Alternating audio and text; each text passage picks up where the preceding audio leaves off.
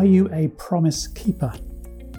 Ecclesiastes 5:5, it says, "It is better that you should not vow than that you should vow and not pay." Our integrity is always demonstrated by what we say. Do we offer more than we deliver? Do we paint a picture that is overly rosy? Do we dangle a carrot in front of our staff that may be hard to meet? Scripture says our yes should be yes and our no, no, according to Matthew 5:37.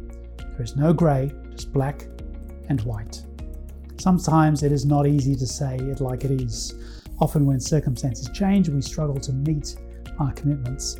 Perhaps we should do what we said we would do and let God sort out the consequences. He will honour a stand that is done in line with His requirements of us. We can live by the Word of God, keep our promises, and run a successful, growing, profitable, influential business. Quick prayer. Jesus, you always demonstrated absolute integrity. Help me to walk like you. Amen.